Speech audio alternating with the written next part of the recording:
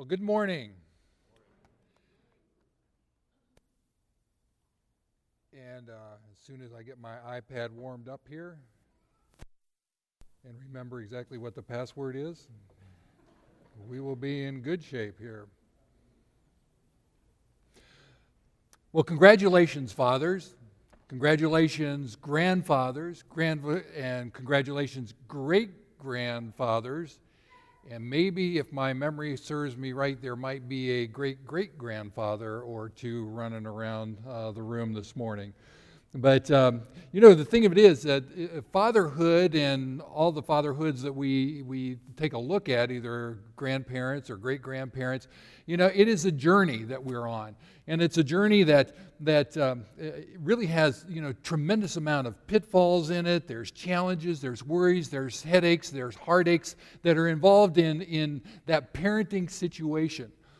And today I want to take a good look at fatherhood and what does it mean and what did Christ teach us about his father so that we can learn. Our Father, with the examples he has left us to study and emulate as fathers. But first I want to say, women, I'm not leaving you out because Scripture is for everybody. So don't think that you can just tune an ear out. You really do have to listen, women, because by the time you order tea for lunch, the men have forgotten what I said this morning. So you need to remind them. I know how that is. My wife has to remind me all the time of things that were said. But there's a fact here that's scientific in nature. They have done tremendous amounts, spend millions and millions of dollars on study of fatherhood, and they have come to realize it's inherited. The reality is, if your father did not have kids, you would not have kids either. So it's kind of a low key. I probably should have saved my best for last. But anyway, let's pray this morning. Father God, thank you for this morning and for me to be able to again be united with my friends at Countryside. Father, you have blessed me today at being able to be in Pittsburgh and share life with an amazing group of people. We take time today to celebrate our earthly fathers, but as we continue to celebrate, I would ask that we ask for your blessings and thank you for being in our lives. Father, tender our hearts this morning that we may be able to enhance our lives as you desire for us to have that enhancement. Help us to hear and what we need from you to learn and to receive the grace and humility. And we pray this as you taught us to pray. Our Father, who art in heaven, hallowed be thy name. Your kingdom come, your will be done on earth as it is in heaven. Give us today our daily bread and forgive us our debts as we have forgiven our debtors. Lead us not into temptation, but deliver us from the evil one. For thine is the kingdom, the power, and the glory forever and ever. Amen. As we hear different things, like if we hear the Pledge of Allegiance or our national anthem, and especially the Lord's Prayer, there's a lot of times that we just kind of skim over it. It's a rote thing that we do. We just say it to say it. But I want to take a few minutes this morning to really take a good look at what Christ is telling us when he taught his disciples to pray. I have taken a look at this and kind of tried to pull it apart as best I can, and I see 7 different things that are major in it, but there's a slew of other things that come along within this particular scripture. But I've titled these all with A's. Basically, that's all the further I learned on my ABCs, so I wanted to keep it simple. But the first one is assimilation. He starts off the prayer by saying, "Our Father." He doesn't say, "My Father." He's talking about our Father, and it is all of us, not just him. He's talking about all mankind, about being our Father.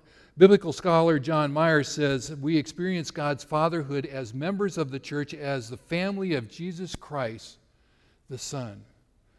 We are the children of God. Just as Kent was talking about, we are children of God. We are children of the Father, to respect and treat one another accordingly.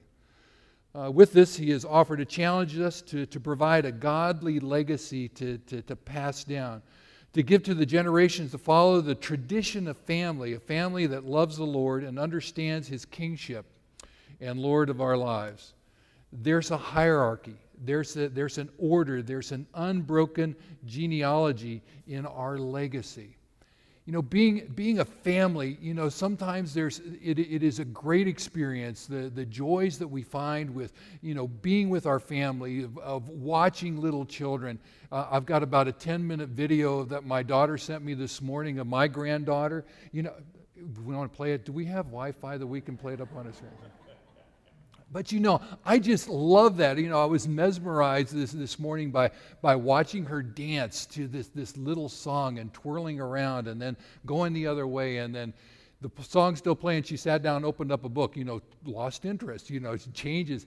You know, we're like that, but what a great joy is to watch that.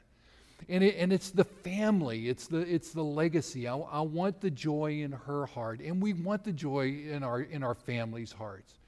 And sometimes that just doesn't happen. We're pulled and strained, and things happen in our lives. There's challenges and struggles, and you know, we're bounced around on the waves. But coming back to understanding that we are a family, a tradition set up by God, and in his prayers, he taught us to pray. He's saying, you know, come together as a family. That is so important and ultimately important. It gets a lot of lip service, you know, it's all about family, but is it really? You know, do we take the time to sit down and read a book? Do we take the time to teach as we walk along those prodigies that are part of our family? Do we take that time? The next thing is authority. Christ is teaching us about his Father, our God, and he says, hallowed be thy name. It's the name above all names. God has this authority in the sense that this is hard for us to kind of imagine. There's absolute possibilities in this, but there's also that absolute freedom that he gives us.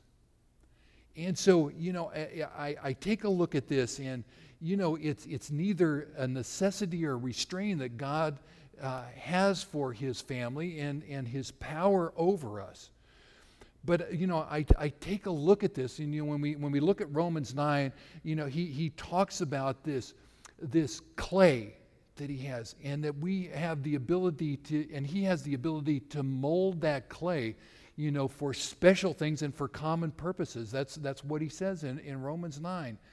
But when we take a look and we think about this clay, and I don't know if you've ever had an opportunity to sit in front of a wheel and make a clay pot, but it's a fascinating experience. You know, you can feel that lump of clay kind of coming up and rising up, and it's just as you touch your fingers to it.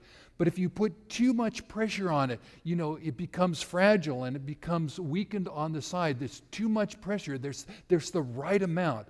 And you know, if you try to discipline kids too much, and you become this setting where you're just encroaching upon them every minute, you're micromanaging them, and you're restricting them, you know, they're going to rebel against that. But it's the right amount. And how do you do that? Because you know what? There are tons and tons of books out there on telling you how to parent and all these things, how to be grandparents, how to do this and how to do that.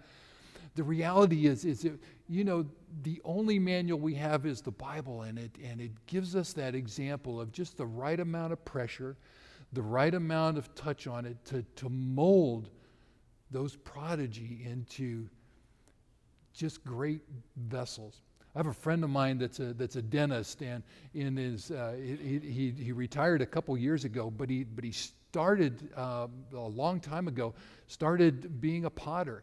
And he has just made these tremendous creations. And I look at these creations and I go, my gosh, I can't believe he has made these. I'm glad he was that good in my mouth, you know, and delicate. But you know, it's just amazing to watch the skill and how his skill has flourished. And it takes that. We need to flourish. And as a grandparent for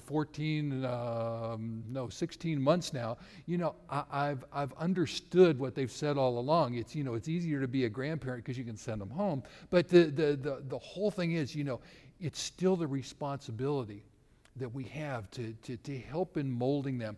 And even as your children or grandchildren have children, there's still that responsibility for all of us to be in their lives and to help guide. Because, a lot of times your kids come back to you and go, I don't know what I'm doing. So, well, we didn't know what we were doing either. But we keep working at it. We keep trying. Raising up the children in the ways of the Lord. It's interesting. I still work as a chaplain with Marketplace Chaplains, and we place chaplains in the corporate settings. And the number one thing that I hear from the owners of these companies, from the general managers of these companies, the people that are overseer of people that are hiring, is that the people that are coming in, the young people that they're trying to hire and interview, is that they have no leadership skills. And how do you learn leadership skills? By example. Remember I said it was inherited. Those leadership skills, the ability to mold people and to show them how to lead. They say that they just don't have any examples in their lives, from the home to school to church to community to political leaders, to lead like our Father leads, to lead how Christ led us and taught us in a towel and basin type of setting, where there's that right kind of service to our children, not to pamper and coddle them, but to have that right balance of supervision over them and also the ability to mold them into the people that we want to have as great Christian leaders within our community. Authenticity. In the verses leading up to the Lord's Prayer, Christ says a number of different times. In verse 2, he says, "So when you give to the needy, do not announce it with trumpets as the hypocrites do in the synagogues and on the streets to be honored by others." Again in verse 5 he says, "And when you pray, do not pray like the hypocrites, for they love to pray standing in the synagogues on the street to be seen by all others." Hypocrites. Be authentic. I think it's really interesting that Christ would hit this, so many times. It's on his hit list, so to speak. The hypocrites are the things that bother him. He talks a lot about those Pharisees and a lot about, the people that are out there and not being the authentic people that they really need to be. The authenticity is critical to Christ. And he's going, I need to have you be real. Today we're inundated by the challenges, and out in the world we're hearing about fake news, and we're hearing about all of these slanderous things that are happening to people in public, and there's this quick reaction and jabs back at people and trying to get even.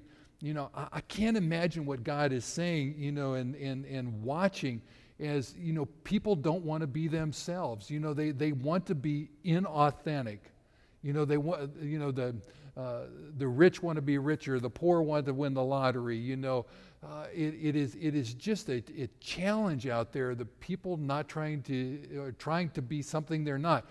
Social media is just inundated with people putting things up there, that, hey, look at how great this is, how great this vacation. They don't show the video of the meltdown that they've had at a family dinner. And it's critical for us to be authentic. We need to be able to show our flaws. We need to be able to teach our kids, not everything is all right. I spent a lot of time as a marriage counselor, and one of the things I would hear so often is people coming in is they never saw their parents fight. Well, they would go behind closed doors, or things would be shut off, and there was really inauthenticity within their own families, because they were trying to show their kids, well, we're perfect, but they didn't show their kids how to fight, how to reconcile. They need to see the parents be able to sit down at the kitchen table and talk through the challenges that are in their lives and see the authenticity of their parents. Yeah, things are not perfect. Yeah, we don't get along, but we resolve with Christ in our lives.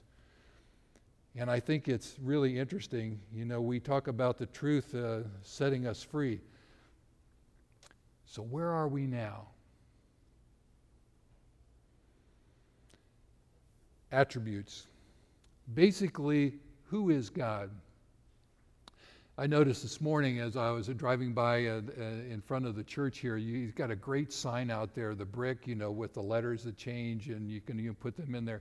My first church had a lady that, actually we had this, it was like a big used car thing. It was on the wheels, and you rolled it out in front of the church, and you put the letters on it. It had this big arrow that would flash. Whew. It just kind of blew my mind. Why would we have this in front of the church? But anyway, a lady left us to have the kind of signage that you had. And so I was really, we need to use this. We need to change it every week, and we need to have that up there. And I said, I'd love to put sermon titles up there. So this one week I had given the guy that made the letter changes on the signage out front. And so my sermon title was, Who is God? And then underneath it, Reverend Luke Witte. And so there were, I actually got a number of phone calls about that. I don't think anybody really mistook me for the Messiah, but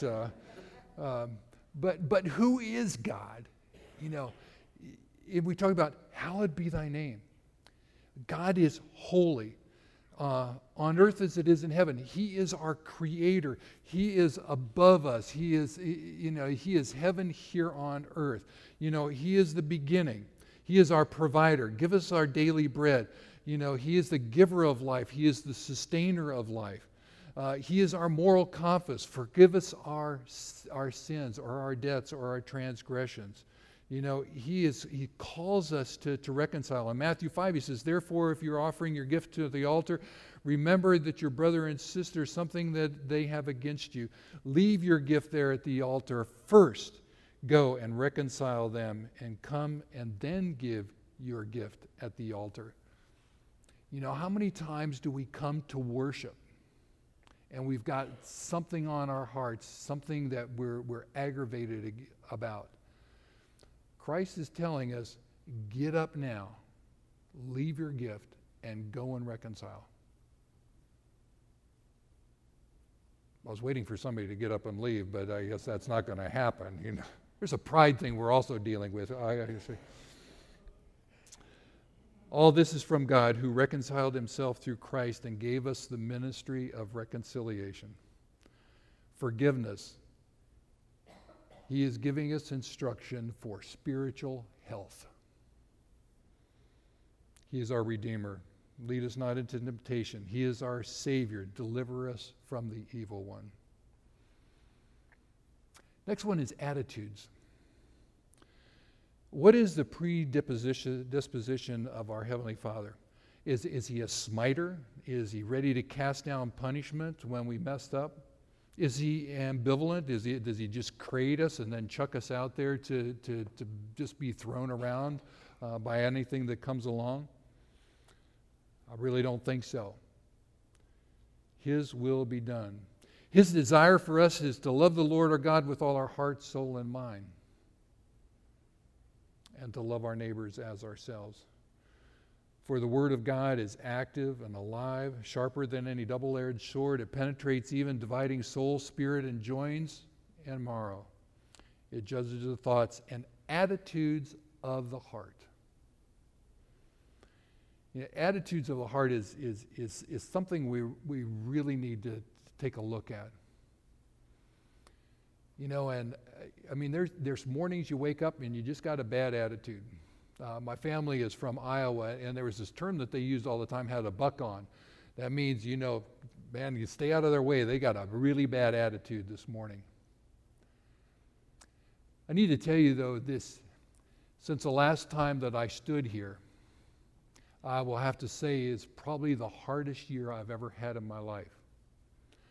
The first thing I did in September was I stepped down from my position of 12 years as overseeing 75 chaplains in North and South Carolina.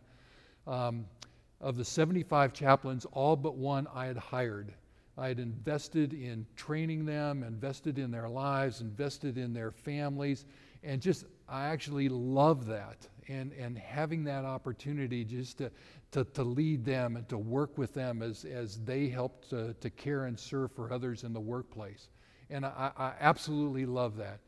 And to step down from that position and feel like I'm backing away from 75 people I really love and cherished and worked with. And that was hard. That was an adjustment, probably as hard as I did from retiring from basketball. And it was mentally a grueling change. It's like changing cars on a train that just took a great leap of faith to go from one car to the next. But also that leaving that behind and moving on in my life. I still work as a part-time chaplain and love it to death because I have that opportunity to continue to be involved in the people that we serve and the companies that we serve in the Carolinas. But that was pretty hard. Also, not too long after I left here, I had a cancer scare with a potential melanoma, and I had to have it cut off my forehead. And I had an 1.5 inch scar down this way and an 1 inch scar going this way, big number 1 on my forehead. I thought it was pretty cool, but it was really a scare. I also had to, and still am, walking through the breakup of my daughter's marriage. And I know that many of you have experienced that and had to watch that and walk through that. And it's just such a difficult setting. And you try to nurture, and again, it's about going back to that clay example of helping them mold into the kind of people that they need to and learn from. Sitting with my son-in-law and really, encouraging him and really having to deal with him not wanting to listen to me. It's hard. And I know many of you have felt that pain. And the last thing I had to deal with on January 16th, I had a heart attack. The day started off pretty typical. I'd gone to, we serve a chicken factory, and I'd gone there and I'd spent about 4 hours meeting with the people there. It's a company of about 800 people, so I try to hit a number of the breaks and lunchtime. And I went from there to another factory down in South Carolina that makes seasoning. And actually I was filling in for one of our chaplains that had the flu. And it's just and I'm sure you guys were hit like the rest of the nation was, with just like everybody had the flu. And so I was on my way home, and I just wasn't feeling bad. I just wasn't feeling good. And I just was struggling, and I called my wife and I said, Danita, I need to go to the gym. That's kind of my MO. Every time I don't feel well, I just need to, let's go sweat it out, be the man, just work it until it's gone. And so that was what was my plan and intent to do.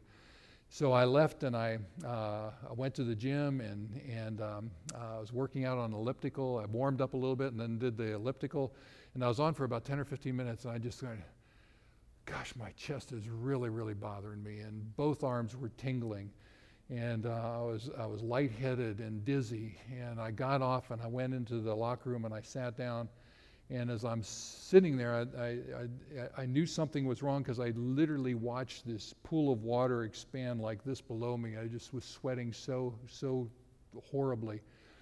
And I stood up and I leaned against the locker, and I'm trying to get a pulse because I felt that my heart was probably racing and there was something wrong with me just having overload on the speed of my heart. And as I was standing there, a guy came up to me, literally a bodybuilder, and he is just, probably looks like Trevor, just a big guy, and all the muscles and everything, and he said, are you okay? And I said, yeah, I think I'll be fine. And he said, why don't you sit down? He said, I'm a medic. And he said, I think you're in distress. And so I sat down, and he started walking through, asking me medical questions, history questions of my heart. And as we're going through this, he asked me, he said, do you feel nauseous? And I said, not till right now, and I threw up. And but it was just kind of an amazing setting. This guy, literally said, I'm calling 911, and I'm going, no, I don't need it. He says, no, it's not going to cost you anything to have the ambulance come and check you out. And like 2 minutes later, there's 6 firemen in the locker room and paramedics, and it's just like, oh my gosh, all this that's going on. And they get me into the ambulance, and I'm laying there. They had given me a couple nitroglycerin pills, and I, after the nitroglycerin, I said, I'm feeling better. And the paramedic that was on the EKG machine said, you're in cardiac arrest. And as soon as he said that, I hear the diesel engine of the ambulance, floor it, and they didn't ask me where I wanted to go or anything, and we were off and running. I was only 1.25 miles from the hospital. And the doctor and my wife, the doctor told my wife after she got to the hospital that basically I had 90 minutes from the time of onset. That's all the time I would have had. If you're familiar with the heart, I have my LAD, which is called the Widowmaker, was 100% blocked, and so it was dire that I got to the hospital quickly. 25 minutes from the time I had onset until I was in the operating room, and so God was really watching over me and having this man here. I would have to say, women, nothing against you. If a woman had told me that, or even my wife had told me you need to get to the hospital, I would have said, no, I'm going to be fine. All I need is a shower. All I need is to get home. All I need is to lay down. And I had a friend of mine tell me that, who's a fireman, said that, he said 100% of the men that we find that are having this issue are in denial. And so, I'm part of the 100%, I guess. Big crowd. But anyway, I want to tell you kind of behind the scenes. And this is what prayer is so important for all of us.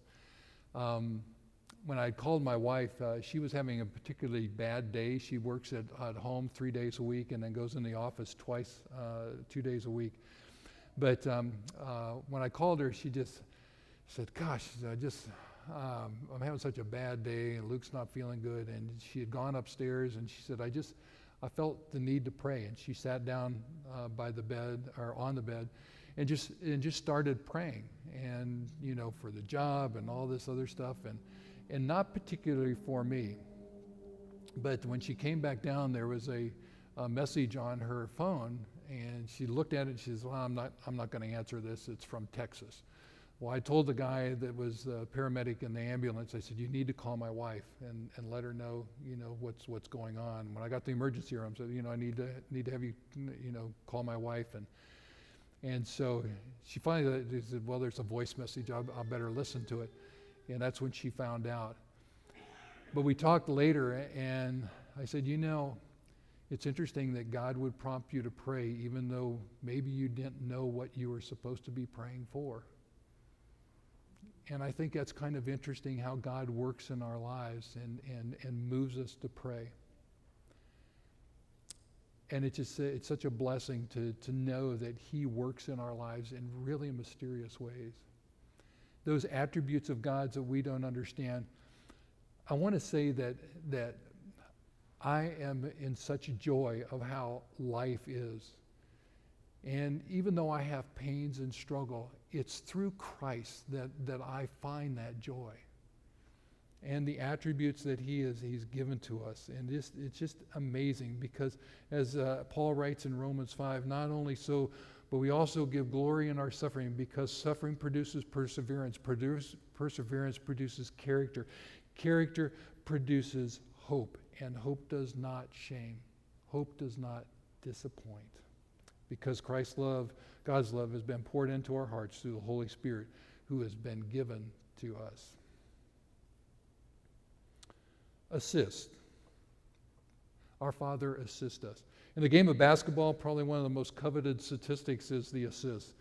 Getting the ball to the man or the woman who has the opportunity to score, because you have given them, or the person that passes the ball has given them that opportunity to score. It's interesting, that I would use a basketball reference in that, but that's what I know. But he gives us the ball to score. He gives that opportunity, that assist to us to continue on and to have production and to have positive outlooks. It's to be an encourager, to be a teacher, to be an instructor, to give us those opportunities. But it takes us also relinquishing control.